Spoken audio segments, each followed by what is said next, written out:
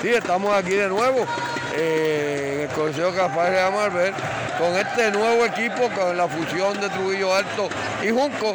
Entendemos con un equipo competente que vamos a estar ahí luchando día a día y las facilidades están aquí. Ya Juncos empezó, ya Juncos va a seguir haciendo las actividades que hacía, porque aquí tenemos que ponerle que la gente se olvide de esa pandemia que tanto nos dio.